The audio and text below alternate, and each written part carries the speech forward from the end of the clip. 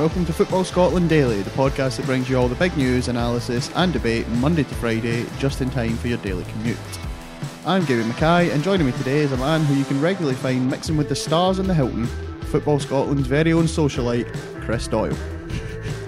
That can be far from the truth. Well, yesterday our Chris went along to meet two bona fide football legends, Paul Elliott too, in the Hilton, so there is a lot of truth to that. Yeah, true. I'll be asking him about meeting Gaza and Jaws, and tomorrow sees the long-awaited return of the Dundee Derby, so we'll be taking a look ahead to that. And finally, we'll be rounding up the latest transfer goings-on with just 4 days left until the end of the window. So yesterday, the man sitting across from me was hobnobbing it with three former Serie A stars, namely Joe Jordan, Paul Gascoigne and Paul Elliott. We'll have some features up on the site soon from the interviews that Chris did, but I'm sure our listeners would be interested to know what it's like to sit down with three such big names. We'll start with Paul Gascoigne, who in many ways is a man who needs no introduction. He's had some very well publicised personal demons, but on the pitch he's remembered as perhaps the most talented British player of his generation. He's played and scored in some of the biggest derbies in world football, including Scotland v England, Arsenal v Tottenham, Roma v Lazio, and of course Celtic v Rangers. Chris, was Gaz on good form, and what did the two of you talk about? Yeah, he was. I mean, I have to say I was quite kind of apprehensive, kind of nervous. You know, he is obviously such a big figure. You know, I mean, goes down as a legend, not just maybe of Rangers, but of football, and very high profile. And in terms of what's happened with him the past year, I wasn't kind of what to expect from him. But he was in good form. He was kind of just reminiscing about old Rangers days. You know, Lazio. Talking about obviously Celtic Rangers this weekend, and just kind of a lot of kind of good, kind of humorous stories, as you'd imagine. And it was just kind of he isn't the run of the mill kind of. You see these pundits going around in terms of like giving their views or former players in the games. He isn't like you always kind of see the similar ones. Maybe Jackie McNamara, but like it's good to kind of get. With him, it's a wee bit, you don't usually get to hear his thoughts about, say, if it's Rangers or other matters. So he was in good form, and it was just kind of like I did feel like it was kind of almost like a bit of a privilege to be sort of sitting across from him and just kind of having like a conversation with him. And just overall, it was like it was a good interview. It went on for about half an hour around with sort of like six other guys from the papers, and just some insightful stuff, and hopefully the feature that will go on later on, readers of the site can get a glimpse of that and sort of see what he was talking about. But it was overall very good. Yeah, good. I mean, you wouldn't really expect Paul Gascoigne, as long as he's a sort of a sound frame of mind, you wouldn't really expect him to be boring, would you? We saw some of the stuff during his playing career. I remember I think Ali McCoist being on Goals on Sunday once, talking about that Gordon Jury, when they were both at Rangers, Jury had somehow annoyed Gascoigne, so he decided he was going to get him back. So he got these two fish and he put them in Jury's car. So one of them he puts in the car, like, he tapes it under the seat, and then Ali goes to put the other one in and he goes, no. And he unscrews the back wheel and puts the fish under the back wheel, and he goes, when he finds the first one, he'll think that's it. And then well, he was mostly talking about, obviously, I think the questions getting thrown at me about Rangers, but obviously they were there with Premier Sports to promote their Serie A coverage. So there's a little bit of chat about his time with Lazio, and he was talking about kind of his appearances on Football Italia with James Richardson. Apparently there was a segment before my time where it was in like his house, and he was basically in his own bed and stuff, and they were coming in making breakfast in his in his house or his flat or whatever, and it was just like sort of one of the other guys brought that up, and he seemed to really kind of enjoy and kind of reflecting on those memories. But I think the interesting part was when he was talking about his Rangers time. I think towards the end of his Lazio tenure, he had a lot of injuries. He wasn't really enjoying himself, and even though he wasn't at Rangers for necessarily a long period of time, he really does feel like his time there was his happiest spell as a footballer, considering he played for Newcastle, Spurs, successful teams, and it's just he just holds it in such high regard, which is brilliant to kind of see that a legend of the game kind of thinks of playing for a Scottish team, like kind of has that high on his list. So it was a good experience, and same with sort of Paul Elliott and Joe Jordan also just providing sort of, like good insight. The guys you're not always going to hear from, like sort of like on a week-to-week basis. And did Gaza did he give you any sort of insight about what it's like to play in the Rome derby against the Old Firm derby? Yeah, he did. He said it was he's seen they're just completely different. Obviously the same kind of hostile atmosphere, but he scored in both. He also had a really good record in Old Firm derbies. I think he'd won 11 of the 12 he played in. But he also scored that one against Roma, and he was kind of saying that, he like, scored a late winner. Yeah, it was a header. I looked up actually beforehand to see it was a really good goal, and he was basically saying like you could score in the derby of against Roma. Roma could go on to win higher league position, go on to win the cups, go on to win the league, whatever. And as long as Lazio had won that game, like Lazio fans wouldn't care. That was kind of the sense of like how big that derby is. Mm-hmm. So obviously the magnitude of it is just as big as Rangers Celtic, but he was saying this almost just goes down to those few games, or it's two games a season. They're so big, doesn't necessarily matter how it affects the rest of the season. So I thought that was quite interesting because obviously you might watch it on the TV, but you're not really kind of obviously kind of in there within it to actually know the kind of, you might know actually a lot better than me, but it seemed like that's the kind of the vibe he got when he was experiencing it compared to Rangers and Celtic. Yeah, just how big it is. Joe Jordan was also there. Lo Squalo himself, he played for both Milan and Verona in his time in Italy. Were you tempted to try and throttle him Rino Gattuso style? No, it wasn't.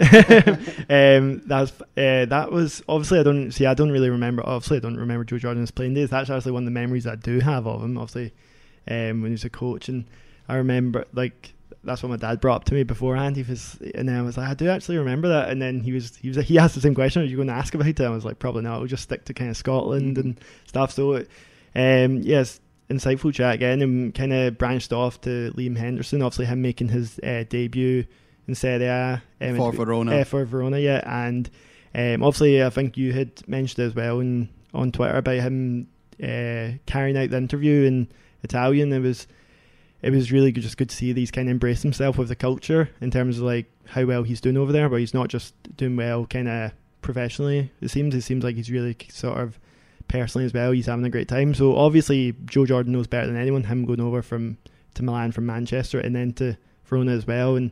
And he was just saying that just kind of how well he'd done, and also just kind of, I think he was essentially tipping him for like a Scotland call up in this season anyway. He thinks he can definitely, the way he's going, progress to get that. So yeah, it's just reminiscing about old World Cups as well. Obviously he had the great Scotland career, and so it was very sort of three different characters in terms of Gaza, Joe Jordan and Paul Elliott. He's nice, Joe Jordan. I mean, despite his hard man image, I mean, I've interviewed him and he's a nice guy. You wouldn't think of the hard man image, although I'm assured by people who remember him playing that you certainly wouldn't want to mess with him. Yeah, you wouldn't want to get on the wrong side of him, that's for sure. And so the third guy, which you alluded to, was the former Celtic defender and someone I remember fondly from Football Italia on Channel 4 as a pundit rather than a player. That was Paul Elliott. What was he like, and what did you discuss with him?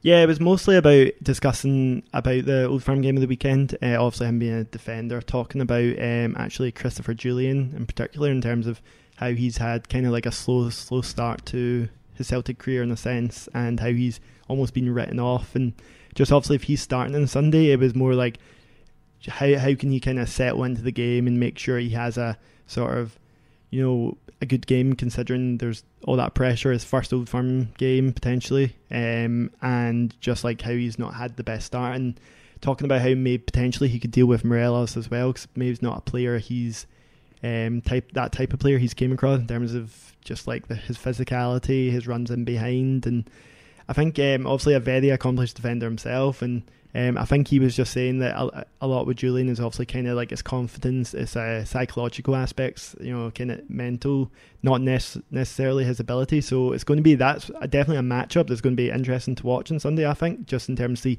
how that pans out, because Jullien is going to have his hands full. So how's he going to deal with that? So we chatted about that to him, and Obviously, he was his time at Celtic as well, and it was quite similar, I suppose, for him when he went to Celtic, coming from a league in Serie A, coming from Pisa into a very different kind of league. Now, obviously, he played in England, but it was obviously a similar sort of adjustment that he's making to the one that Julian's going to have to make. Yeah, definitely, and he said that he struggled to kind of hit the ground running as well when he came, and he gave a lot of credit to his teammates and sort of the coaching staff that was around then for him to kind of settle in.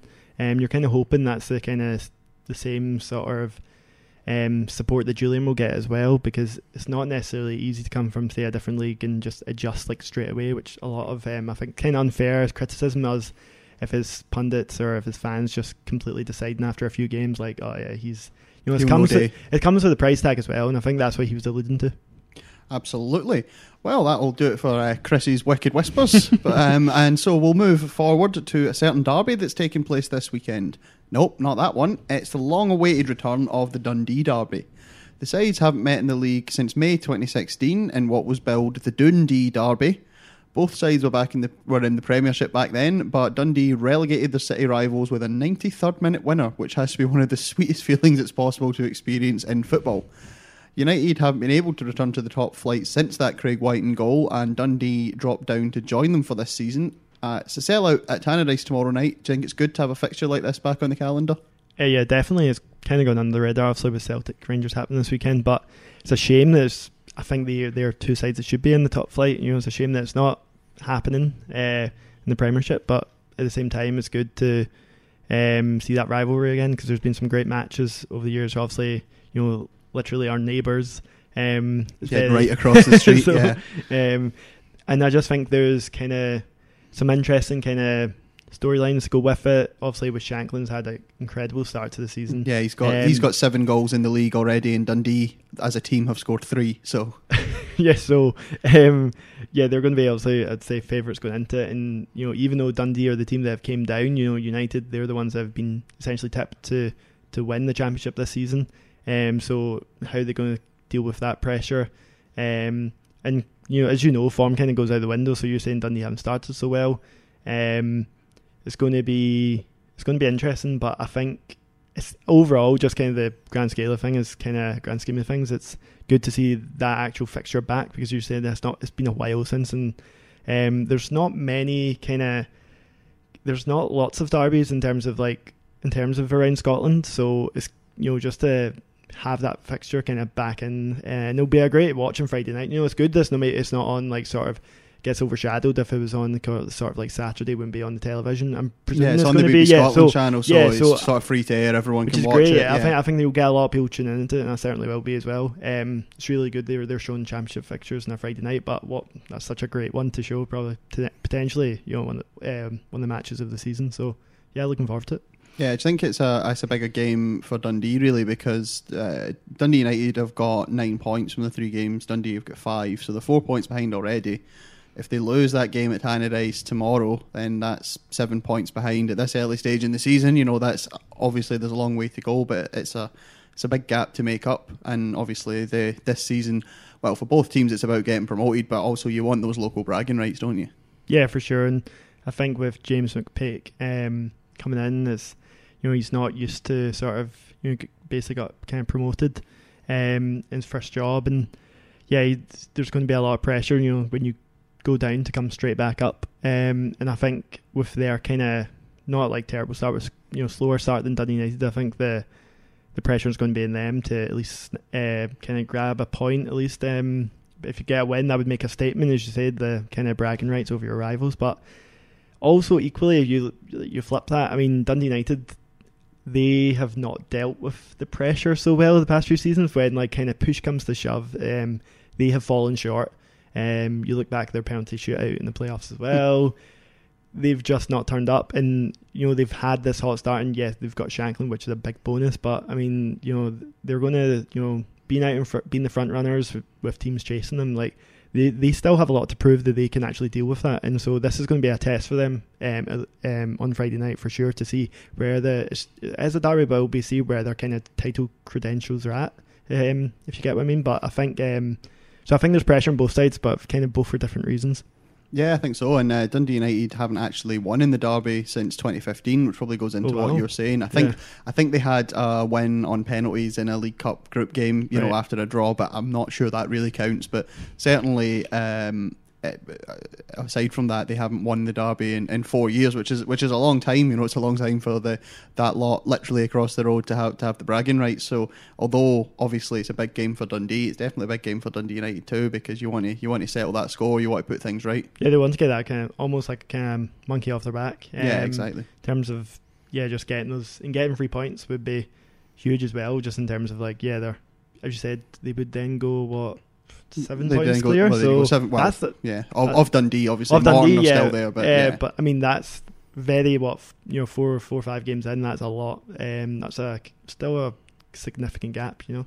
Yeah, absolutely is. Although I think even if Dundee United win, I'm not sure that it'll ever overcome Dundee relegating them with the 93rd minute winner. No, probably not. I think that's whatever team you support, you dream of the kind of thing of relegating your rivals with a 93rd minute winner. It's just, it's a beautiful sight in football. Anyway, not for Dundee United fans, obviously, but. Anyway, so we'll move on, and there's 4 days to go in the transfer window, so rather than going over the same old transfer stories for 10 minutes again as we've done, we'll just do a quick little roundup of some of the big stories that have been catching the eye today. So the first one is that Kilmarnock have apparently rejected a bid from Sunderland for Greg Taylor, which was apparently 750,000. Now, Kelly's asking price, we think, is about 3 million. So, Chris, that's a bit of a ridiculous offer, really, isn't it? Yeah, so far off the valuation. I'm not quite sure what they were doing with that bid. You know, it was only ever going to get kind of knocked back unless they were offering, you know, if there was some exchange involved or whatever. But yeah, it's surprising because they came out last night with like, Sunderland almost going to rival Celtic for it, and you're thinking, well, with Jack Ross, Sunderland. A big attractive side that would be for Taylor. I mean, in honesty, like just as much as Celtic would, be still a step up. But I'm totally think that Kelly are well within the right just to throw that right out the window. I think I was saying the other day that when you see Bolingoli going for 3 million, they are well within the rights to be like, if you paid that much for him, this is how much for stay to Celtic. This is how much you have to pay for them. And yeah, they need to, now there's 4 days left, they're running out of time, and Celtic need a left back. So, this is like another kind of, you've seen it so many times. They just need to kind of come up with the money, because if you don't, then you're just going to end up, with a player that, either on alternative who's not good enough, you've got to wait till January or whatever, or you're just going to be left short at the back.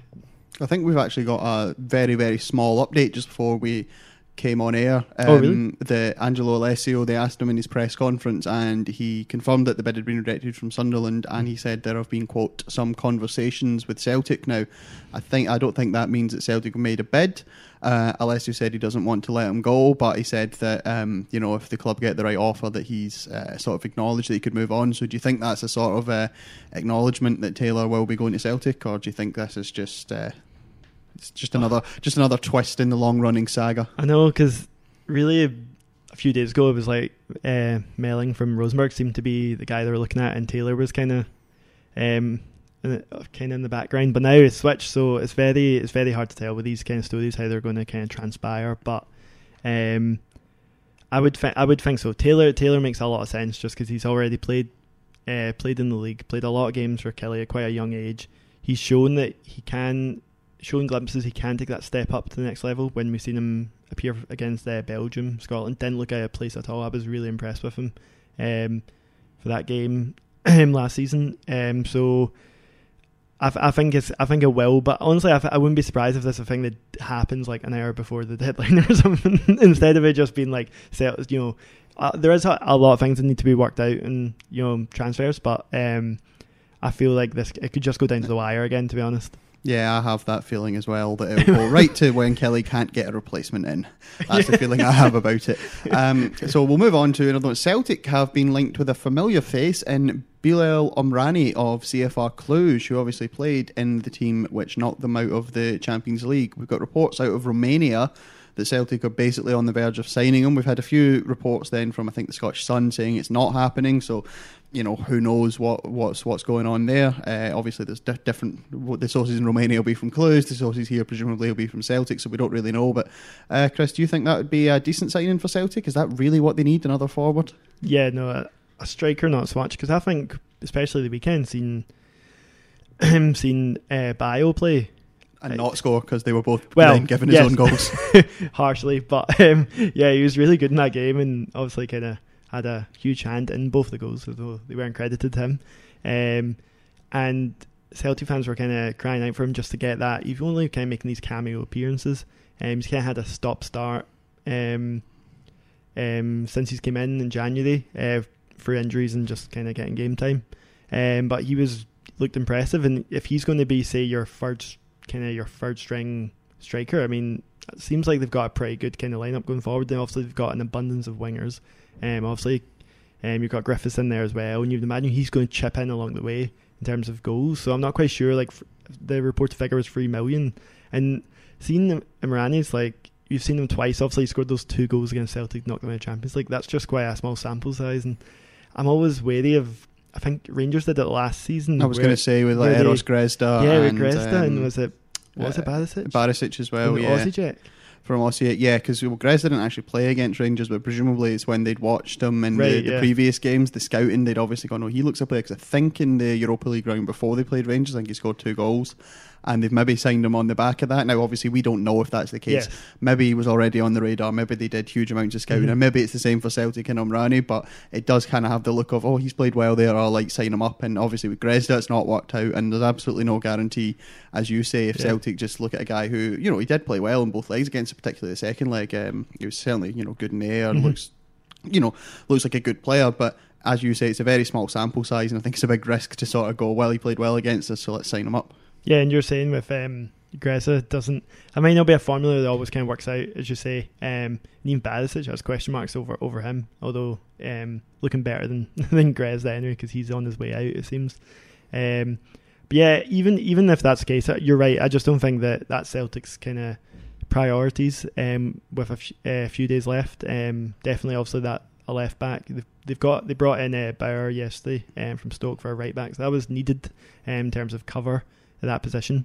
But I'm not quite sure that's kind of, if they could get, if they get that left back and they get another striker, and then I don't think fans are going to complain, because I still think it's been quite a average transfer window, so I'm sure they wouldn't complain. But it's just wondering how he would fit into the team with Edouard starting the season very well, and it seems like he's not playing, Lennon isn't playing 2 up front. He seems to be kind of rotating Edouard.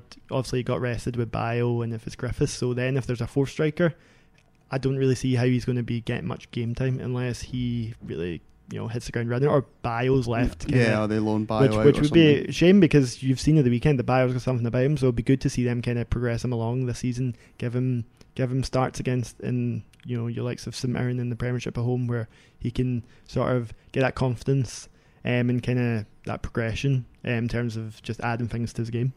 Absolutely. Stevie May, it looks like, is finally going to be going back to St Johnstone. That's one that kind of almost happened last month, then collapsed at the last minute. Stevie May, obviously a bit of a hero at St Johnstone. He sort of helped them win the Scottish Cup in 2015. He got 2 goals in the semi-final against Aberdeen. Do you think that's a good move for him? Yeah, well, I think it is, just because familiar surroundings, if you're ever kind of going to reignite his career in a sense, because he's had a few seasons where with his injury in Aberdeen where he's not done well, it's just not went right for them, so kind of come back to a former club. I think it should be, he's going to get the game time and he's first and foremost, I think, but as Tommy Wright knows him well, he'll be able to kind of utilise him the best way possible, put in the best position to kind of score goals, produce goals, and I think all in all it's a good move for both sides, because St Johnstone are I think they're in dire need of a striker. So I think getting a guy who's he does have the potential, that quality, but he's just not had a good few years. So you could be, if he shows something like the player he was, and that seems like a steal. But then the risk goes with that is that that it was a pretty horrific injury, that he's just not the same player anymore, which is what Aberdeen fans, and I'm sure Derek McInnes would kind of think is why they're letting him go, because they don't think he's the same player, which is a shame, because he obviously, in his kind of his peak at St Johnstone, he was brilliant. Moved down to England, it didn't work out. But overall, yeah, I think it's a good move for both of them, and it'll be interesting. Just kind of hopefully can kind of capture that form again that we've seen. Yep, I think I would agree with that. And just finally, a player leaving St Johnstone, Richard Foster, has been released and he's gone back to Ross County. He seems to have a bit of a falling out with Tommy Wright. I'm not going to ask you for hugely in-depth thoughts on this, Chris, but that's a decent pick-up for free by Ross County, isn't it? It's an experienced Premier League player. I think he was St Johnstone's Premiership player. Sorry, listeners, do not write in. Premiership player. He was St Johnstone's vice-captain. I think that's a decent signing for free, isn't it?